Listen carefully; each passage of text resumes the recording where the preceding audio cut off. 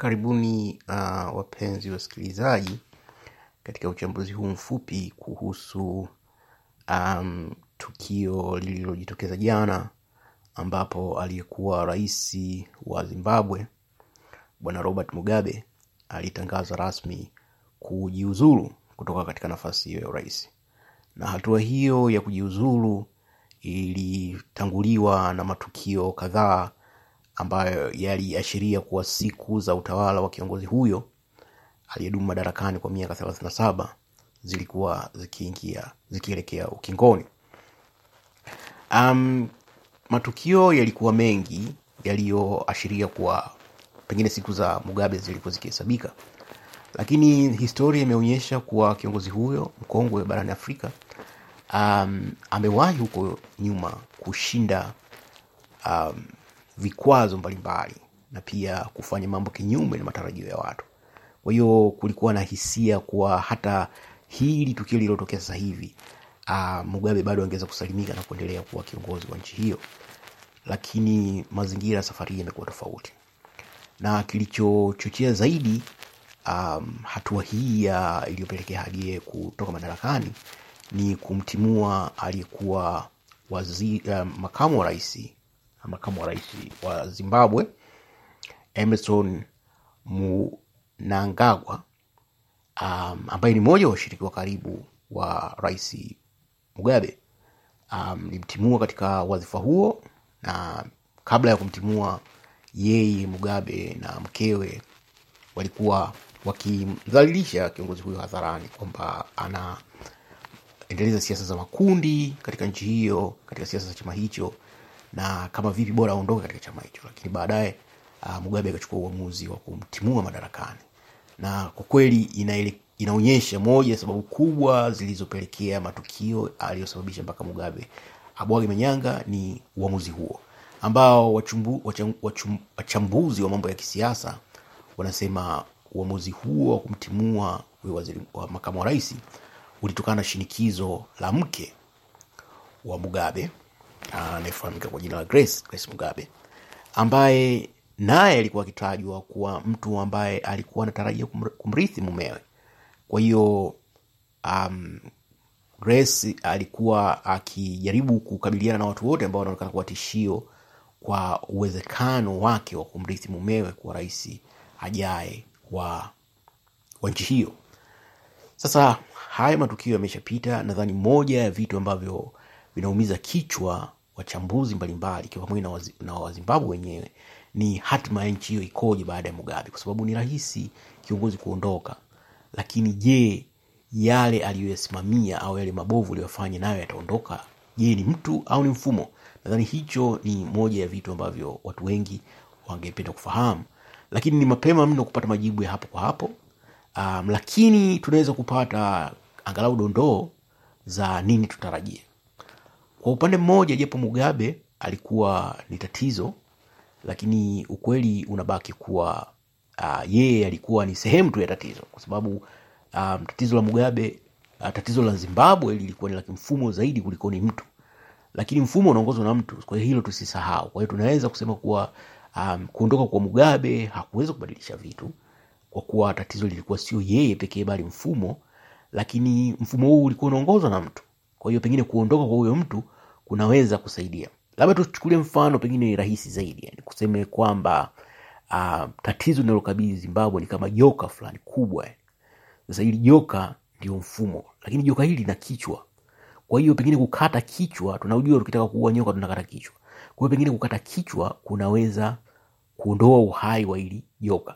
Lakini pengine joka bado lina vitoto ndani. Kwa pengine kukata kichwa, vile vitoto vinaweza kupata fursa kutoka katika ule mwili vikaendeleza yale yalikuwa yakifanya ile joka kubwa. Hiyo ni mfano tu wa kinadharia. Kweli mfumo ambao Mugabe alikuwa anaongoza bado upo kwa asilimia karibu 99. Kwamba mtu mmoja ameondoka haimaanishi kwamba mfumo huo utakuwa umeondoka. Lakini pengine haya yaliyomkumba Mugabe yanaweza kuwa fundisho ndani ya Zimbabwe, ndani ya chama cha ZANU-PF, kwamba kama matamanio ya wananchi au sauti za wananchi zisiposikilizwa, kama uongozi wa kisiasa ukichukuliwa kama ni swala binafsi, matokeo yake ndio kama haya yaliyomkumba Bwana Mugabe. Na pengine unaweza kwenda mbali zaidi na kulinganisha kilichotokea Zimbabwe na yanayojiri huku barani Ulaya. Kwa sababu kwa mfano hapa Uingereza, moja ya matukio makubwa yatakayokumbukwa ni uamuzi wa nchi kujitoa katika Umoja wa Ulaya, kitu kinachofahamika kama Brexit. Na sababu kubwa ya kinyume kabisa matarajio ya kura za maoni kwamba Uingereza ingejitoa katika umoja huo, ni zile hisia kwa dunia ya sasa tunaishi katika zama za ushirikiano, zama za pamoja. Kwa hiyo kwa taifa kama Uingereza, kwa nini lijitoe katika ushirikiano muhimu kama huo Umoja wa Ulaya? Lakini kikubwa ambacho kinaelezwa kuwa kilichangia kutokea wananchi wengi kupiga kura kwamba jitoe ni mtizamo uliopo miongoni mwa wananchi kuhusu wanasiasa, kuhusu tabaka tawala. Kwa tabaka tawala limekuwa ni tabaka la maslahi, tabaka tawala limekuwa linaangalia tu maslahi yake, limekuwa linawapuuza wananchi, limekuwa halijali hisia au fikra za wananchi. Na pamoja na tabaka tawala ni wasomi kwa maana ya ma-expert, watu wa uchumi. Kwa hiyo kabla ya kura ya maoni ya Brexit kulikuwa na wataalamu mbalimbali walikuwa wakielezea Uingereza ikijitoa katika Umoja wa Ulaya kutakuwa na madhara haya na haya, lakini hiyo haikusaidia kubadilisha hisia za watu. Na moja ya matatizo ya Umoja wa Ulaya nao ulikuwa unaendeshwa kisomi, ulikuwa unaendeshwa kitabaka, ulikuwa ukiendeshwa kisiasa. Kwa hiyo kulikuwa na tabaka la watu wa benki ambao wamesababisha mtikisiko wa uchumi, kuyumba kwa uchumi wa dunia. Kumekuwa na hao wasomi ambao wanaongea kitu kimoja, wanafanya kitu kingine. Kumekuwa na mfumo wa benki mbovu ambao unawanufaisha watu wachache na kuwaumiza wananchi. Kumekuwa na wanasiasa wanaoahidi kitu hiki na kufanya kitu kingine. Kwa hiyo hilo ni wimbi la mabadiliko ambalo linaikumba dunia ya magharibi, hizi nchi za magharibi. Fursa hizi ndio zimetumiwa na Donald Trump huko Marekani, kwamba mfumo wa kisiasa wa Kimarekani ulikuwa ni huo wa tabaka tawala. Kwa hiyo Trump na wafuasi wake wakaja kama huyu ni mtu wa kuleta mabadiliko, kwamba huyu ni mtu wa kawaida, huyu anaongea lugha ya kawaida ya mwananchi. Na pia hapa Uingereza, kabla ya kuzungumzia kuhusu Trump, katika kampeni za hiyo Brexit, wanasiasa wa upande uliotaka Uingereza jitoe walionekana kuzungumza lugha ya kawaida ya mwananchi, lugha ya mwananchi wa kawaida, kuwaeleza wananchi vitu katika lugha. Hakukuwa na utaalamu, hakukuwa na nini, lakini lugha siasa nyepesi, kumwambia bwana tatizo hapa liko hivi na hivi na hivi, kwa lugha rahisi kueleweka. Na hicho pia kilimsaidia Donald Trump katika uchaguzi wa Marekani, kwa sababu yeye na wafuasi wake walikuwa wakijaribu kuongea lugha ya kawaida ya mtu wa kawaida, ambayo ikawavutia watu wengi. Sawa, kwa hiyo hii ni hali jinsi ilivyo. Kwa hiyo wimbi hili la mabadiliko, kama tunaweza tukalilinganisha na kilichojiri Zimbabwe, inaweza ni mtihani wa namna fulani, lakini tunachoweza kusema kwamba sauti za watu zikiendeleza kupuuzwa, sauti za wananchi zikipuuzwa, zinaweza kuleta mabadiliko pale wanapoamua kuwa kitu kimoja. Kwa sababu pamoja na kwamba maamuzi ya kumng'oa Mugabe yamechangiwa sana na jeshi la nchi hiyo, lakini tumeshuhudia pia shinikizo kutoka kwa wananchi wa kawaida. Hakukuwa na maandamano ya kumuunga mkono Mugabe. Maandamano makubwa yalikuwepo ya kutaka kiongozi huyo atoke madarakani.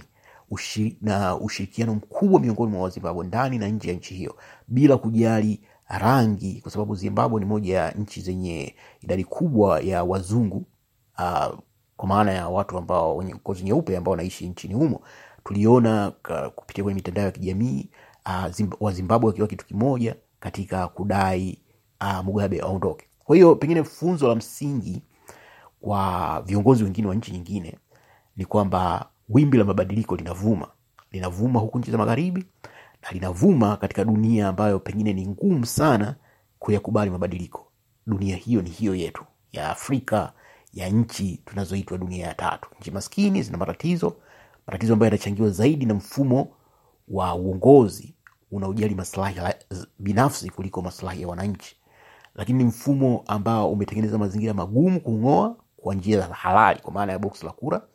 Unaweza ukamuondoa kiongozi mmoja akarudi kiongozi mwingine, unaweza ukitoa chama kimoja akarudi chama kingine, kwa sababu kimsingi tatizo ni watu wanaotoka tabaka moja. Na hili ndio ambalo pengine changamoto nyingine kubwa inayokabili Zimbabwe, ni kwamba kwa kumtoa Mugabe, huyo mtangulizi wake, ataleta mabadiliko. Tumaini kwamba ataleta mabadiliko ni kwamba anajua kilichompata mwenzie. Kwa hiyo labda itakuwa ni kama kumbukumbu kwamba bwana, nikizembea haya yaliyomkumba huyu mwenzangu yatanikumba na mimi. Kwa hiyo inaweza kusaidia kwa namna fulani. Kwa hiyo hilo ndio nadhani tumaini dogo lakini lenye uwezo kuleta mabadiliko makubwa, kwa sababu Zimbabwe ina potential kubwa kadhaa za kuwa katika kurekebisha uchumi wake, kuwa moja ya nchi imara, kwa sababu kuna mtu mmoja namfahamu hapa, ni mzaliwa huko Zimbabwe. Nchi iko vizuri, wenzetu wana mfumo mzuri, wana mfumo wa kuhudumia wazee, wana mfumo wa afya imara, wana mfumo wa elimu mzuri. Zimbabwe ni nchi moja nchi zenye wasomi wengi, idadi kubwa ya wasomi, na wametapakaa sehemu nyingi duniani, hasa kutokana na jinsi Mugabe alivyoendesha nchi. Watu wengi wamepata ukimbizi. Kwa hiyo kama mazingira yatakuwa mazuri na watu kutoka sehemu mbalimbali duniani wakaamua kurudi Zimbabwe, wanaweza kufanya kile kilichotokea Rwanda, kwa sababu moja ya mafanikio makubwa Rwanda ilichangiwa na watu waliokuwa wanaishi nje, diaspora, kurudi kujenga nchi yao. Kwa hiyo hilo pia linaweza kutokea Zimbabwe, lakini sasa itategemea mazingira yatakuwa mfumo unaweza kubadilika. Tumpe muda huyo mrithi wa Mugabe, kama kweli anaweza kuwa na nia kuleta mabadiliko, na pengine tusamee mazingira alikuwa, labda pengine tunasema kwamba alishiriki kuwatesa watu, alishiriki kuharibu nchi, lakini labda pengine kile kichwa, kama tunasema kichwa cha nyoka ndio kinafanya uhai wa nyoka uwepo, lakini sasa kile kichwa kimekatwa, labda pengine kutakuwa na mabadiliko. Kwa hiyo lakini kubwa zaidi ambayo tunaweza kuwa tumejifunza kutoka na tukio hilo la Zimbabwe ni kwamba kuna wimbi la mabadiliko. Wimbi la mabadiliko tunalisikia huko Cameroon, wimbi la mabadiliko tunalisikia kama huku nilivyosema kuhusu barani Ulaya, nchi za magharibi. Wananchi, sauti ya watu inadai kusikilizwa. Kwa hiyo ni muhimu kwa watawala kutambua kwamba wanaweza kujaribu kuwafunga midomo wananchi, lakini wakati muafaka utakapofika, kufunga huko midomo hakutazuia wimbi la mafuriko linalotaka sauti zisikike, sauti za wananchi hao zisikike, na haki wananchi wanazostahili wapatiwe. Kwa hiyo hilo ni la muhimu sana ambalo linapaswa kuangaliwa na watawala wetu. Mimi nadhani kwa leo niishie hapo, lakini tutaendelea kufuatilia hali ilivyo huko Zimbabwe, na iwapo tukio hilo linaweza kuleta kile Uingereza wanaita domino effect. Kama labda kwa sababu kimewezekana Zimbabwe, labda pengine na nchi nyingine watu kutaka kufanya, sababu vitu hivyo huwa vinaleta hamasa pia kwa sehemu nyingine. Bwana, kama imewezekana kwa mkongwe kama Mugabe ameweza kungolewa na sauti za watu, basi labda na sisi tunaweza kujaribu. Sidhani kama hilo litatokea hivi karibuni, lakini linaweza kuleta hamasa ya hapa na pale. Basi mimi naomba niishie hapa kwa leo, na tukutane tena katika wakati mwingine katika uchambuzi wa masuala ya siasa na masuala mengine yanayohusu ustawi wetu kama wanadamu. Kwaherini, asanteni.